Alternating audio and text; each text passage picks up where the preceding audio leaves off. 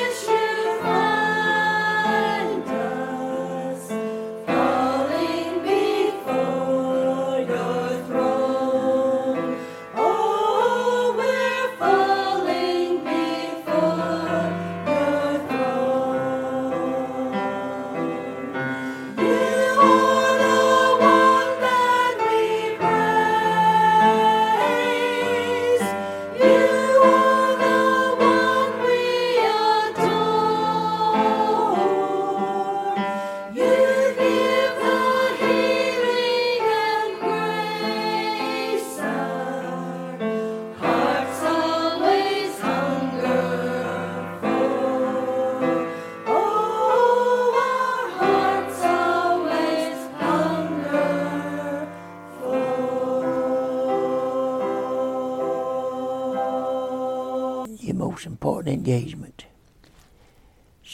Romans 14:12. So then every one of us shall give account of himself to God. It is our most important engagement, and the result depends on what you do with Jesus Christ. Father, I ask that you might burn this sermon in the hearts of the people that listen to it. If there's a lost one in the midst, that might come to get saved. If there's a saved one and backslidden, that they get back right with you. And you bless this message and use it for your honor and your glory. Was in Jesus Christ I ask this. Amen. The first thing, number one, is why is it so important to get ready to die? One of life's important engagement. Why is it so important to get ready to die?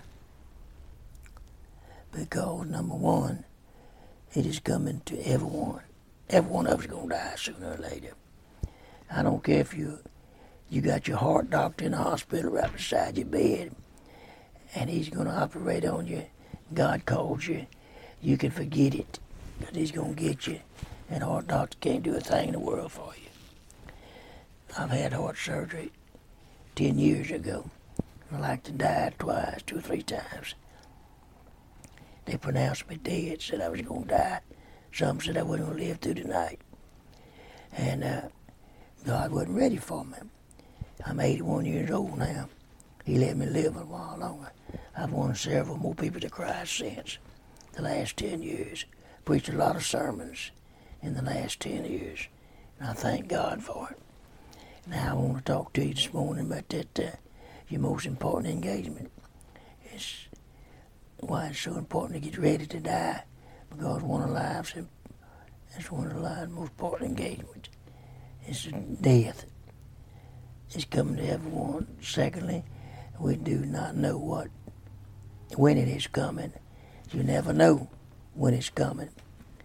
You might be 100 years old. I know one woman, my son-in-law's mom was 94 years old, still driving the car, still getting along pretty good.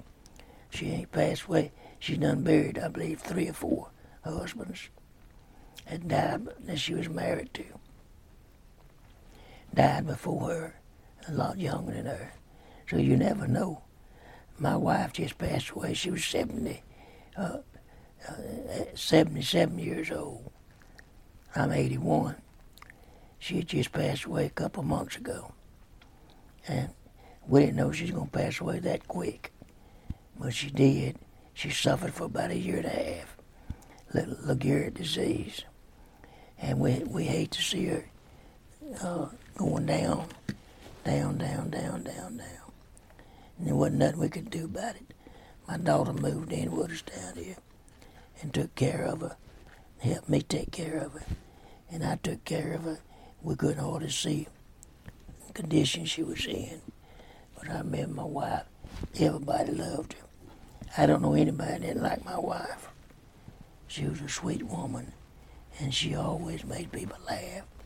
She always laughed. And she loved the Lord. She followed me all over the country, building churches and helping churches, preaching here and there. And I've preached in some places people didn't like me when I preached. I preached in some places the preachers and then asked me to come preach for them. I apologized because he asked me to come and preach for them. But a lot of people don't know good preaching. Now, I'm not a number one preacher, but I preach the book, and I tell you the truth. I don't lie about it. Don't add anything to it. Don't subtract nothing. Just preach the word of God. And if you believe it, you believe it. If you don't, that's your problem, not mine. But I try to give you the right there. We don't know when death's coming. And see, the third thing is every minute brings us closer to death. I'm 81. I don't know if I'll see 82. If I don't, I'll be with my wife. I ain't worried about it. Be up there with Jesus and my mama and them, sisters, brother. But I want you to know every minute brings us closer to death. I've said the last few years I would make it another year. My grandson told me, they said, "You say that every year, Papa." I said, "I feel like that every year. I'll never make another year. I don't know if I'll make it to 82, but I know this, that I'm saved. I know this, I've served God, I know this.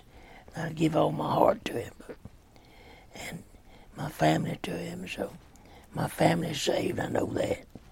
And my boy and my daughter's on, my son-in-law saved, and my son's wife saved, and grandchildren are saved, and my daughter's family saved, and so we'll just meet in heaven one day.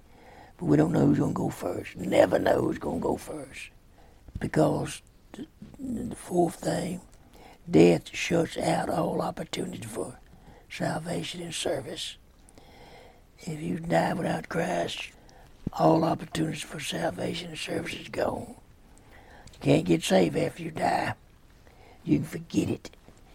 You don't get saved hereafter. You got to get saved now when you're in your right mind, knowing that you need to get saved and you respond to the gospel of the Lord Jesus Christ. So you need to listen to Him real closely this morning and take this sermon and bear it in your heart. The second thing, and it's more important than the second coming of Christ. The second, number one, coming of Christ means relief from pain, sorrow, and fear to the child of God. It means reunion with loved ones. It means a new body and fulfillment of all dreams and aspiration of heaven. We'll make it to heaven. Second coming means a lot to us. And we're looking for the second coming of the Lord Jesus Christ. A lot of us Christian people talk about it all the time. Some people don't know what that means. But the ones that know what it means are looking for the second coming. We're listening for Christ to shout from heaven. The archangel blows the trumpet, and the heavens open up, and He says, "Come up hither." And we go up to meet the Lord in the air. We're looking for that. It means a fulfillment of dreams, a new body. And thinking about heaven. It means reunited with one loved ones. It means I'll put my arms around my wife again. I'll see my brother and hug him, my mama and hug her, my sisters and hug them, and some more people I know that's saved, that died before me. And in heaven, we'll reunite with them one day, have a great time up in heaven. B, for the sinner, it means separation, tribulation, and damnation. Amos 4:12 says, "Prepare to meet thy God, so then every one of us shall give an account of himself to God." Amos 4:12. All of us should give an account of himself to God. And I can tell you one thing. You can go to church all your life, be baptized, join a church, and not be saved, and you'll know it at the end of life. Because you won't be going up, you'll be going down. There's not but one or two places you can go, heaven or hell. Some people tell me they don't believe in hell. I told somebody last year, I said, well, you might not believe it now, but when you die and go there without Jesus, you'll know it, and you'll believe it then. But it'll be too late to get out of it. You'll be there, you can't get out. I hate you to do that. I know some people like that, don't believe in hell. And I talked to a doctor here last couple of years ago, heart doctor, that takes care of my heart. Says, I don't believe in heaven and don't believe in hell. I don't believe in the second coming. I don't believe that Jesus Christ. I said, well, you lost, don't know and don't realize it. He said, no, I'm not lost. Life, which is here, and when we die, that's it. I said, well, I wish it was so, but it ain't. I said, sir, if you die without Jesus Christ, you're going to burn in hell for eternity. And you're going to know it. You're going to remember this preacher telling you that. And if you're saved, you're going to be in heaven with Jesus for eternity. You'll know that, and you'll remember me telling you that. Because you need to prepare to meet God. And you're going to meet Him one way or another. You're going to meet Him as a Christian, or you're going to meet Him as a lost person. And if you're lost, He's going to send you to hell. And if you're saved, He's going to put you in heaven. We all want to make that judgment one day or another. One day when I die, I'm going to meet Jesus at the judgment seat of Christ. And I'm going to talk to him, and probably lose some of my rewards. I wasn't perfect all my life, but then I'll have a lot of rewards I'll claim and have, and I'll be issued up to heaven. I'll have that mansion, and I'll be right beside the river of life, and we'll live off of 12 fruit trees, a different fruit every month. Off of them fruit trees, we'll be eating, and we won't have to worry about our weight. We won't have to worry about our age anymore. Preachers used to preach, and I've preached it before, that when we die, we're going to be the same age as Jesus Christ. If that's so, we'll be 33 years old, or 33 and a half years old. When he died, he was 33 and a half years old. And so we'll either be 33 and a half years old when we die, if we haven't. So I'd hate to know I went to hell and burned through eternity.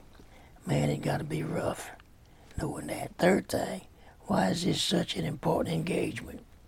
Number one, you must meet God face to face. And I'm gonna tell you something. Some people don't want to meet him face to face, and they don't want to have nothing to do with him down here. Some people are having a good time down here. I know a lot of people go out and drink every night.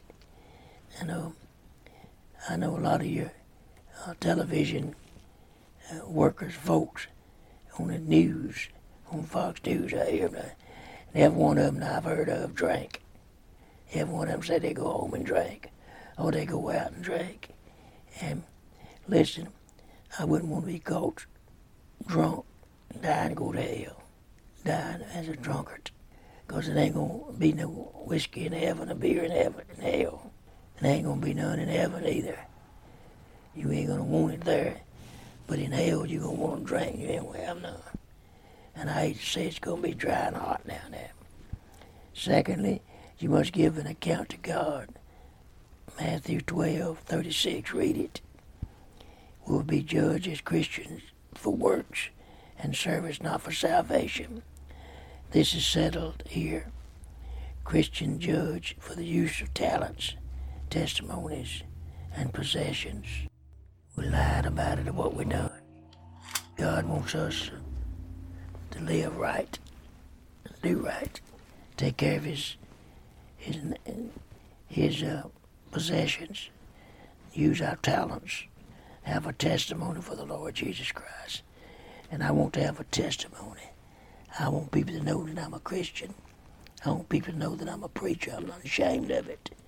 I still preach if I get a chance to, in my wheelchair if I have to. But I was going to McDonald's before they shut it down several years ago, 3 or 4 years ago before they shut it down. Was eating on the inside, and I was having people come in there, and I was witness to. I won 6 men to the Lord one year. I told my wife, and she was tickled to death over it. Right there on McDonald's, bowed her head and prayed for them, and they prayed out loud, and most of them had tears in their eyes, was choked up when they prayed. Traveling, some of them coming through there, got for breakfast. Sit down at the table with me at the bar that they got, or used to have, and I witnessed to them and won them to Christ. And they left there, one day I'll see them again. And they'll shake my hand and thank me for talking to them about Jesus. That is settled here, Christian judge for the use of talents, testimonies, and possessions. Secondly, sinners will be judged for the things written. Hypocrites in church cannot be blamed. Cannot blame those who made you angry. You will be judged for treatment of Jesus, for use of your influence in damning others. Vile and deep-dyed and wicked sinners judged. Moral, clean, upright, notable sinners also. You'll remember the things. Thank God and us Christians will be forgiven for every sin we ever did. And we'll be in heaven clean as a crystal, with no sin holding us down. Thank God for it. The fourth thing, the last thing, you must receive a reward. Revelation 20:15 said, and so it ever was not, and whosoever was not found written in the book of life was cast into the lake of fire. You must receive a reward when you get to heaven, you're going to get some rewards for what you done here on earth for Jesus. So try to do the right thing. Give your tithes, your offerings. Help people the best you can. And I guarantee when God calls you up, you'll have some rewards. You'll be glad you did. Father, take this message, your most important engagement, death. And I ask God that you might just burn it into the hearts of the people that's listening to this sermon and let them know that I'm concerned for their soul. And I just pray, God, if somebody's listening to us lost, let them get saved, open their heart and bow their head. And ask you to come in their heart and save them. Backslidden Christians, they might get right with you and rededicate their life. Now you bless in a special way in Jesus' sweet name. Amen. This is Reverend Danny Jackson from the First Faith Baptist Church in Rockville, Louisiana, talking to travelers on the radio. I want to let y'all know that you need to get saved if you're not saved. And if you are saved, you need to go to church. And if you don't go to church, you ought to be ashamed of yourself.